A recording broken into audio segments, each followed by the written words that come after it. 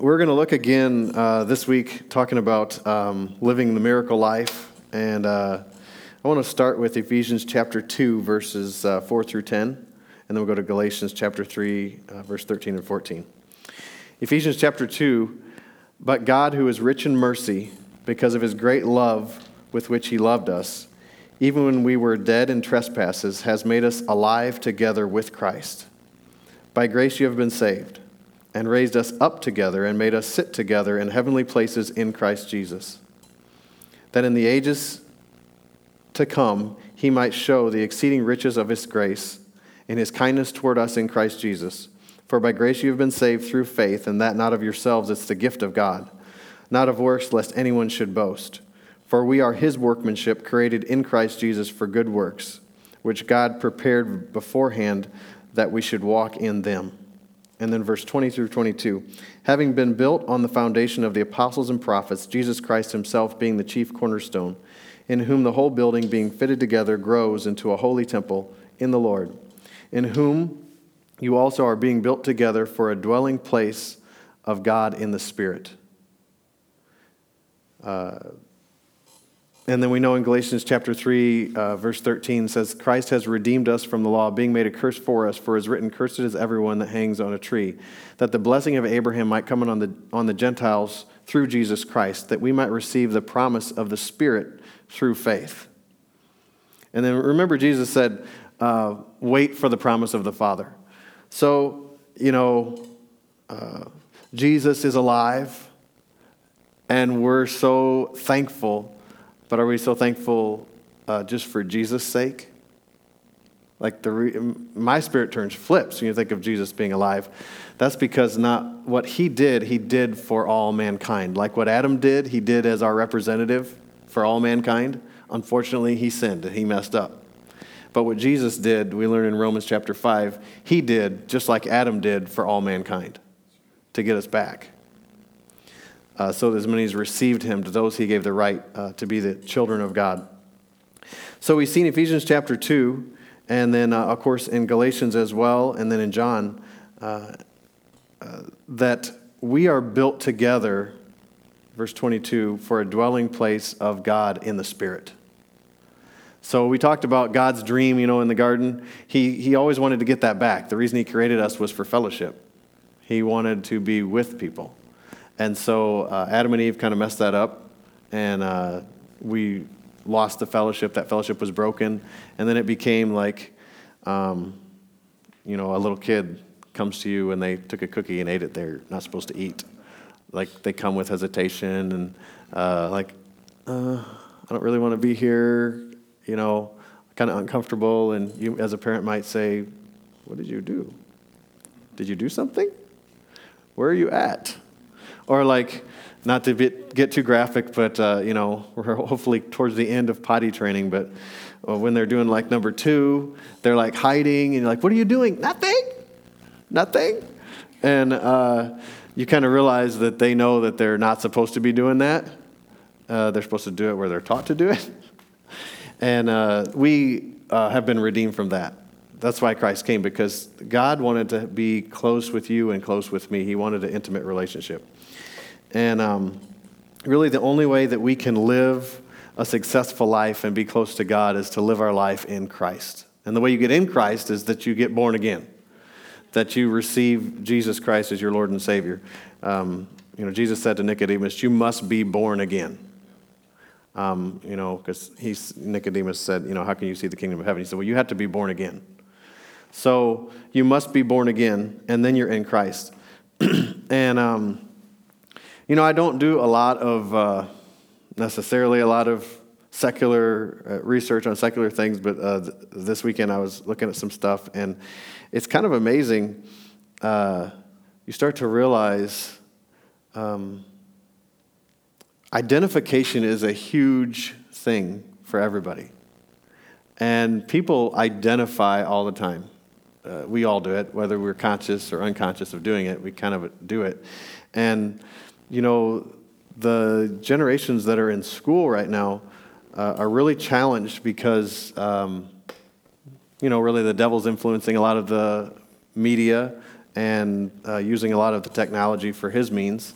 And kids are encouraged to identify with, and adults too, really, but we're encouraged to identify with almost anything but Jesus Christ. And just to say, well, if it feels good, that's what you should do, or, do what's good for you. It's kind of very self-centered and narcissistic. And so you realize how important it is for us to identify with Jesus Christ. And there's 130, 134, depending on how you read them, in Christ scriptures in the New Testament. And one of the best things we could ever do is to start, or continue if you already have been, reading those, letting them sink in, confessing them, saying, this is who I am and this is what I have. So the last few weeks, we have done a couple scriptures. I'm going to do the same ones again today. 2 Corinthians 5:17, I am a new creature in Christ Jesus. Okay? I'm going to say 3, 2, 1, and we'll say it together. 3, 2, 1. I am a new creature in Christ Jesus. And that's 2 Corinthians 5:17. If any man be in Christ, old things have passed away. Behold, all things have become new. He's a new creature. So how do we identify with that? Well, you may have old ways or old things that pop up because your flesh is still the same flesh when you're born again. You're still living in the same body. Your flesh still has its cravings and desires, you could say, things that it wants to do. And I want to read something I was looking at this morning just real quick. It's in Isaiah chapter 26.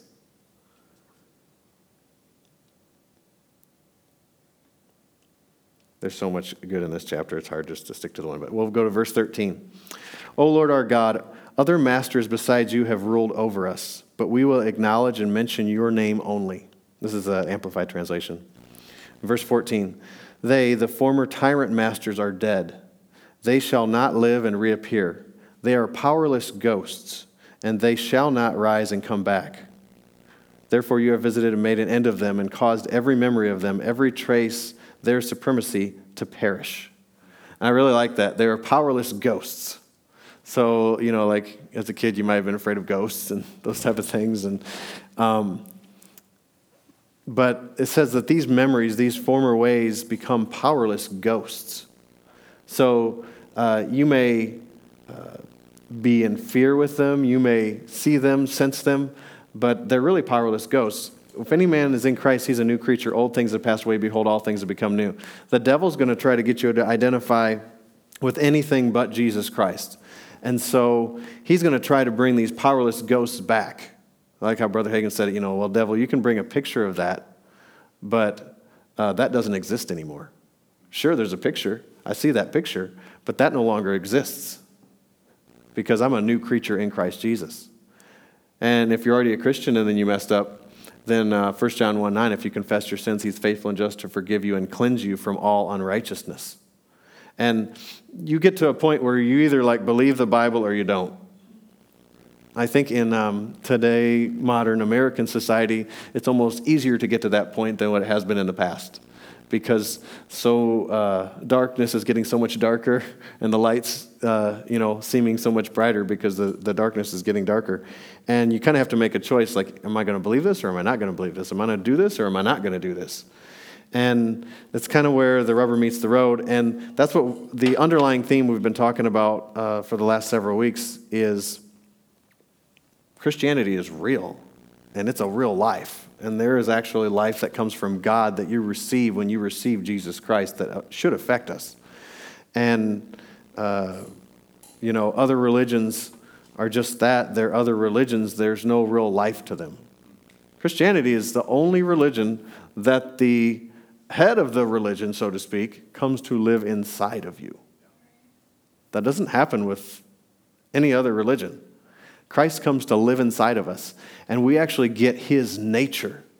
So it's not like you've got somebody like me, I'm up here preaching and saying this is what you should do, you should be this, and I'm kind of like, you'll never achieve to the level that I have achieved.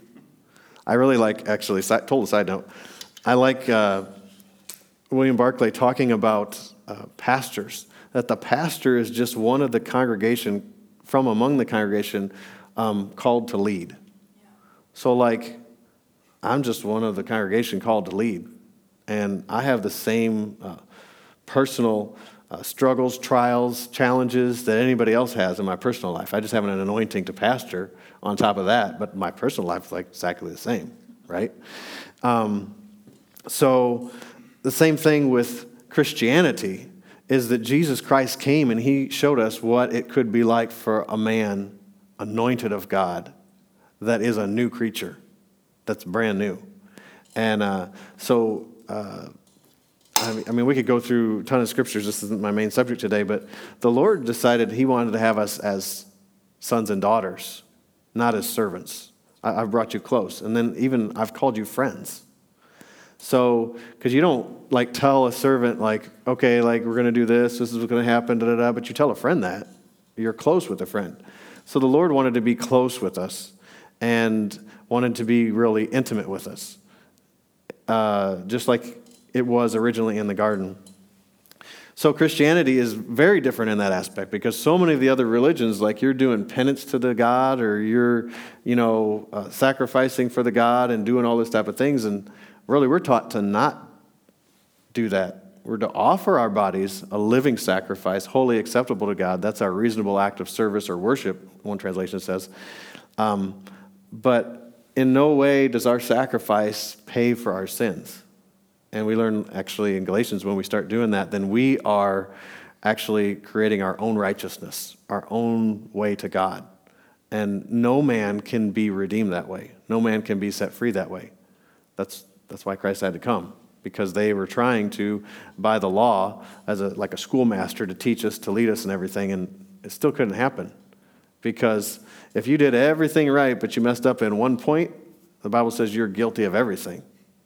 So it's kind of like, you ever heard somebody say, I can't do this whole Christian thing, so I'm just going to have fun sinning. Well, they're approaching it the wrong way, right? So it's more an aspect of like, okay, I can't do this, I can't do that, I can't do this, I can't do that, rather than, man, I've got this inside of me, the Spirit of God that's leading me, guiding me, directing me. We talked, a few weeks ago about the example of sinning and kind of missing the mark, like bow and arrow. And so you've got the Spirit of God that, points you in the right direction. It says, oh, no, you kind of messed up. Don't do that. Just do this, do this. The Spirit of God will lead you to God, will not condemn you. The reason people are condemned is the devil condemns and your own spirit will condemn you. But the Spirit of God will never condemn you. Convicts the world of sin, but he does not condemn the believer. So he made us alive together with Christ, and then made us, we're built together for a dwelling place of God in the Spirit, so that God could come and dwell in us and live in us. And that was the whole purpose and the whole reason that Christ came. So we talked the first week about Jesus being our model, and he's how we see God. Because remember, like in the wilderness, the children of Israel coming, and the Lord wanted to speak to them, and they're like, no, Moses, please, you just go up and talk to God. We're kind of scared of God. He really scares us, so we'll just stay down here, and you go talk to him. And so God's up there in heaven, and having this deep love for mankind that he's created, wanting to be close to us, and mankind is like, yeah, but you kind of scare me. So he sent Jesus Christ. Jesus is God in the flesh. So we could see what God would look like if he was one of us. How would he act if he was one of us? What would he do if he was one of us? What would he say if he was one of us? That's Jesus. So Jesus came to show us God. He's how we see God, and to give us an example. We looked at the example of Jesus Christ. And still, we should constantly look at the example of Jesus Christ. You can look at other people that may inspire you, that you learn from, but your ultimate example, your main litmus test should be Jesus Christ, because it's not wise to compare yourselves among yourselves. And then Jesus Christ was the only man that was perfect. So other men or women of God are wonderful people, but they're not perfect. So he's the example. He's how we see God. And then number two, what kind of impact he had on us. And that's how we see us. It's the inspiration. He inspired us. So let's turn to Acts chapter 1, verses 1 through 4. Acts 1, 1 through 4. The former treatise have I made, O Theophilus, of all that Jesus began to do and to teach. And that's what we talked about, the first couple weeks. And we talked about it again last week a little bit, all that Jesus began to do. So we realize if Jesus began to do something, that was what he's talking about. The former letter I wrote, what he began to do, that's the Gospel of Luke. And he's like, so of everything else that Jesus started to do. And then in Luke, we see then he went up to heaven, at the end of Luke. He talks about going up into heaven. So if Jesus began to do it, that statement right there, inspired by the Spirit of God, tells you well then, is he continuing to do it now, or what is he doing? Talk about the present day ministry of Jesus. He's sitting at the right hand of God, and we're seated with him in heavenly places. Jesus began something that we are to continue. He came and did it and showed us how to do it, and he's like, okay, I'm turning it over to you now. It's kind of like, the mother bird with the baby birds, and it's time to fly now. It's time to fly now. And, the baby birds are kind of like, I'm not really sure about that. She's like, no, I'm sure. This is what it is. And I think the disciples probably felt like that because Jesus said, Peter, most bold guy, and he denied the Lord 3 times, not once, but 3 times. And, I'm sure felt like a total failure. Like we all have at different times. I messed up so bad, I can't do this. But Jesus said, what did he say? Go, wait till you be endued with power from on high, and then you'll be witnesses to me. So,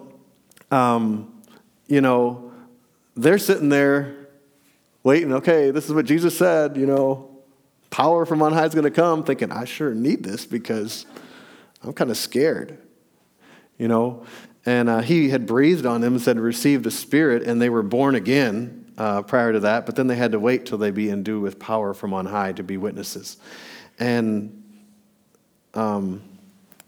it's very interesting that somebody says, this is how it's going to be, this is what's going to happen. And then you're kind of like, okay, you've said this so many things. And obviously his words probably carried a lot of weight because he had just risen from the dead. And they're like, whoa. So they're like, okay, we're going to do this. And little did they know what was going to happen. Because one of our challenges sometimes is we have the whole Bible, which is awesome that we have the whole Bible. But to put ourselves where they were at, we know the end. They didn't know that. They didn't comprehend God is going to come live on the inside of me. Just like he lived on the inside of Jesus, and God's going to anoint me just like he anointed Jesus. So all that Jesus began to do and to teach. So he started something, and then we're to finish it. Verse 2, until the day in which he was taken up. After that, he, through the Holy Spirit, had given commandments. And that's where we're at today, that he gave commandments. So our big question for today is, what brings out God's best in someone? What could bring out God's best in you or you or you or you or me? What brings out God's best? Because we want God's best. And God's best would be amazing because it's beyond anything that you or I could come up with or that we could think. So what brings out God's best? And that is discovering that the plan of God depends on you and depends on me. Depends on us. So God is up there, up in heaven, and he's got amazing plans for you, amazing plans for me, amazing plans for mankind. But really, he can't make them happen. Even though he's all-powerful, he's bound himself, the Bible says, to his word. And also God put authority in the earth. And he can't usurp or take away the authority that he gave to the devil. He didn't give it directly to the devil. Remember in Genesis chapter 1, God made man and said, take dominion, have dominion. Rule over all of this. I created all of this for you, now you rule it. Well, by Adam submitting to or coming under what the devil said, and Eve doing the same thing, they gave that authority in the earth to the devil. That's why we learn in the epistles that Satan is the god of this world. So, because that authority was given over to the devil by mankind, God can't just do anything he wants to do. That's why Jesus had to come as a man and do what he did and show us how to do it. Because Jesus was only one man. So Jesus dominated the power of the devil as a man anointed by the Spirit of God. So you or I will dominate the power of the devil as a man or woman anointed of the Spirit of God. Same way. Just like he did, we'll do it. And he came speaking of the things of God, so we're supposed to come speaking the things of God. He came to show a new way to God, so we're supposed to come show a new way to God. He came to seek and save the lost, so we are to come to seek and save the lost. Same thing. Same mission, same commission. I love Patsy Caminetti's ministry vision is our mission is his commission. His commission's our mission. That's pretty simple. Like whatever he said, like he commissioned us, so that's what we're going to do. So what brings out the best in you or me or someone else is discovering that God's plan depends on us, and God has these great plans that he can't make happen without us. He needs us. And so, while we're talking and studying and learning this, you realize every time you take information, you're making a decision. I'm making a decision. I think that's right. I think that's not right. And you might think, well, that's Pastor Tim up there. He's talking, so yeah, he's a man. He's infallible. That's not true. No, of course I am. But we make a decision when we read the Word of God. Oh, yeah. Mostly like, yeah, I agree with that, or I don't agree with that. And, if you've been trained right, you're kind of like, okay, if I don't agree, I'm going to figure this out, and I'm going to make myself agree with it. I'm going to learn to agree with it. But really, we make decisions all the time based on things that we're taught and things that we learn, and what level of value, level of importance we're going to put on it, and what we're not. So I want to ask some questions. Question number one is the miraculous ministry of Christ, his miracle ministry, does it apply today? There was a physician over in Europe that told T.L. Osborne, the days of miracles has passed. Because modern medicine now, we don't need miracles. You don't need healing miracles because we have modern medicine. And yet there's more people in hospitals and more people sick. And thank God for modern medicine, because there are a lot of people that are alive that would not have been had it not been for modern medicine. But modern medicine, has an end. There's an end to modern medicine. But there's no end to God or the healing power of God or what Christ has accomplished for us. Number two, do you have a call from God? Do you have a call from God? Again, this is I want you to work while we're doing this series. So think, ponder.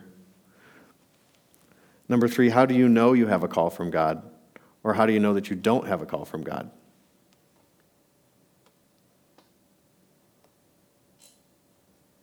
I'm going to quote Pastor Dwayne, but he got it from someone else, and I don't know who it is.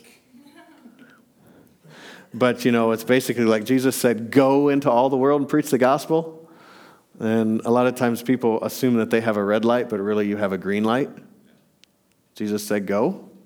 And so we're supposed to go, not just supposed to wait and figure out what we're supposed to do. We're supposed to go. That's one side of it. The other, you got to pray and seek God and follow God. But while you're doing that, you really should put your hand to the plow and be doing something. And, question number 4. If you don't have a call, why don't you have a call? Because really every one of us has a call from God. We all have a ministry. How do you bring out God's best? You understand that he has a plan, and the plan depends on you, depends on me. Number 5, do some Christians not have a ministry? Is it only for me or people that are in the pulpit? Or does everybody have a ministry? So, does Christ's miracle ministry apply in today's world? Do we have a call from God? And how do you know you have one, or how do you know you don't have one? And if you don't know, why don't you have a call if you don't know that you have one? And do some Christians not have a ministry? The whole point of those questions is that we each have a ministry according to Jesus. I have commissioned you. Go into all the world. And, we could go back and read these, but you see, he gave each of us, each member of the body of Christ, he gave authority. Let's look at Luke chapter 24, verse 46. Thus it's written, and thus it behooved Christ to suffer and to rise from the dead on the third day. And that repentance and remission of sins should be preached in his name among all nations, beginning at Jerusalem. And you are witnesses of these things. And behold, I send the promise of my Father upon you. But wait in the city of Jerusalem till you be endued with power from on high. And then, of course, we know Mark chapter 16 and Matthew 28. But I'm going to go ahead and read them because I like them. Mark chapter 16. Start with verse 15. And he said unto them, Go into all the world and preach the gospel to every creature. He that believeth and is baptized shall be saved, and he that believes not will be damned. And these signs will follow them that believe. In my name they'll cast out devils. They'll speak with new tongues. They'll take up serpents. If they drink any deadly thing, it shall not harm them. They shall lay hands on the sick, and they shall recover. And then Matthew chapter 28.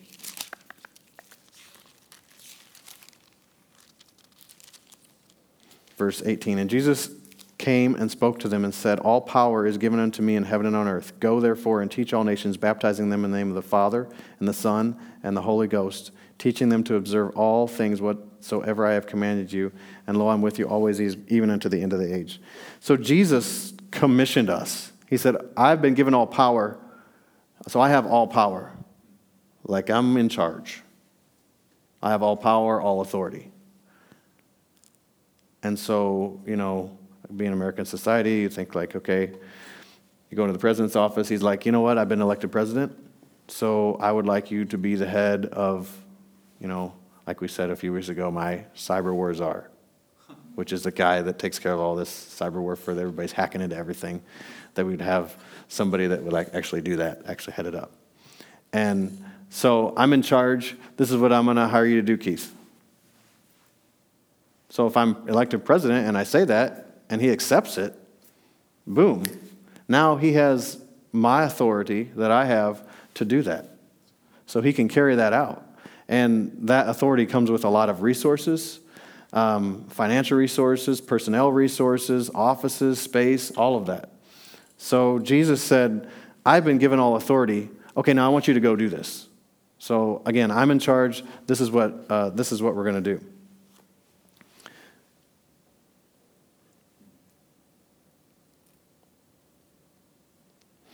So there's a saying, how many of you heard the saying that, if you don't do what you're called to do, God will raise up someone else to do it and take care of it. Where is that in the Bible? Right? So many times we kind of have a scapegoat to get out of responsibility and say well, if I don't do it, somebody else will do it. If I don't talk to that person, somebody else will talk to them. Well, maybe in some cases that's true, but certainly if God had an assignment for you and a call in your life and you don't fulfill it, it's not going to get fulfilled the way you're supposed to do it. There's like we talk about, there's multiple sides to every mountain, so some people get I am God's gift to the world, and if I don't do this, the whole kingdom of God will shatter. But the other side has to be addressed as well, which is God has a plan for each individual, and he has people that each of us are supposed to reach, and people and things that each of us are supposed to do.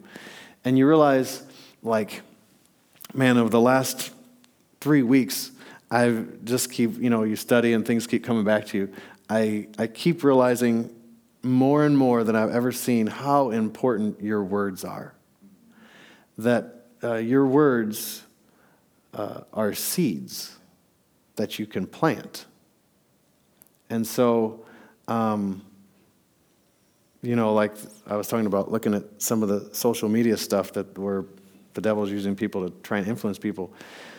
They plant a lot of seeds, like negative seeds. Like, you might feel like one day like you like someone of your same sex. Well, that must mean that you're gay or homosexual. Like, that's just a little seed, right? So you can seed people with the Word of God. And you can seed people with what God says. And the cool thing about the seeds that come from God is they're life-giving. A lot of those other seeds, they actually are sapping, and they take life out of you. But realize that the words of God are powerful. So powerful that the fact that I'm standing on the floor and that I'm not floating up, that there is gravity, that there are minerals in the earth that allowed mankind to build what we're standing on, is because of God's words. God said, "Let there be," and there was. Words are God's energy. So if we speak God's words, we're using His energy, His life. And, the Bible tells us that life and death are in the power of the tongue. You can speak words of life or you can speak words of death. There is he that, how's that scripture go? You can speak, and you can speak as the piercings of a sword, or the tongue of the wise brings health. So it's amazing the power of our words, and that your words are seeds, my words are seeds. So what brings out God's best? Understand that God has a plan, and His plan depends on us. And the way that Jesus accomplished what He accomplished was the deeds that He did and the words that He spoke. Nobody ever spoke like Him. He spoke like one with authority. And if He gave us authority, then we can speak like one with authority. So I have come that you might have life and have it more abundantly. We can say that. I've come that you might have life and have it more abundantly. So how do we do that? We have to act in faith and believe that the Bible's true. I went to the evangelism, I don't know what it's called, a conference, but a little meeting, and they said something that was such a good reminder that, when you're going to tell somebody about Jesus, Jesus said that, look, lift up your eyes. Like, stop looking down here, stop looking at the here and now, stop here. Lift up your eyes and look and see. The fields are already white to harvest. They're already ready. That was like, in our time, that was like over 2,000 years ago. So when you go to talk to somebody about Jesus Christ, what should you be expecting? Man, they're ripe. They're ready. They want me to talk to them. They actually want to, well, they might not want you to talk to them, but they want to receive Jesus Christ in their hearts. They want, there's that desire. It's already there. So if you approach them like, hey, I don't know, but maybe with hesitation, in your heart, you're not really acting in faith, and you could cause hesitation on their part. Like, well, are you really sure that this is like a good thing? You seem kind of like nervous about it. But if you just believe what Jesus said, that they're already ripe unto harvest, go out into all the world, preach the gospel, and just say, you know what? Here's what happened to me. I had a rough time. I went through things, same temptations. Actually, I messed up here, did this, that, whatever.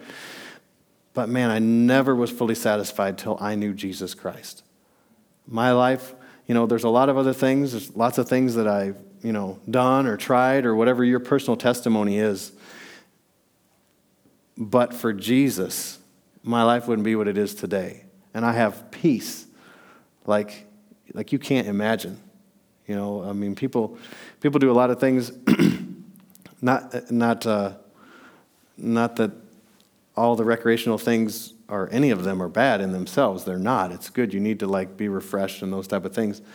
But I read an article this week about some of the people in the theater in Louisiana, and they're like, we were just trying to get away, get a break from everything that's going on in life and everything like that. And people do that. You go to a movie and kind of okay, put everything to the side, and then some people will lose themselves in alcohol. And I want to be careful so that everybody understands. I'm not criticizing going to the movies or anything like that.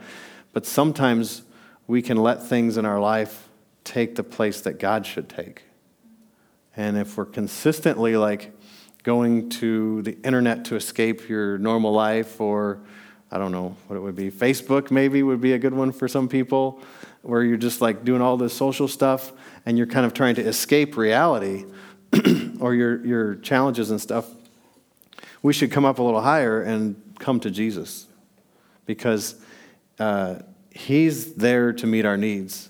And, Facebook won't always meet your needs. You can pay for likes or something like that to get your needs met. But we have to realize that without us, God can't do what he was going to do. And, I was in the military, so I appreciate the structure of authority. And I just think it's so amazing that God trusts us so much that he's like, I don't have a plan B. Mankind is my only plan. And I chose you to reach you. That's the way I set it up. So if we don't do it, nobody will do it. We have to do it. But the cool thing is that we get to do it just like Jesus, with the same Holy Spirit, with the same anointing, with the same relationship with God as what Jesus had. And he's obviously a really great example for us to follow. So I'm going to end there, and we'll pick up with that next week. And the biggest thing to remember is that God believes in you, and he believes in me. A lot of times we like to say, like, I believe Jesus is alive. We did whatever, is that called the Creed, the song? Like the Apostles' Creed song? So we did that song, and it's us confessing. And we need to do that. We need to identify with that. But what's amazing is, more amazing than that we believe in God and that we trust in God and that we love God, is that God believes in us and trusts us and loves us. And that's something to really ponder and meditate on and let sink in. For my head, it's kind of like, whoa. If you really think of the significance of it, and you're like, can that be true? Is that really true? That I'm that significant in God's plan? Because most of your life, the influences, especially that the world will try to bring, to say no, you're not significant, you're insignificant, you don't matter. You don't make a difference. Well, you really, really do. And if you believe that and act on it, your impact will be so much greater. It's amazing the difference that one person can make.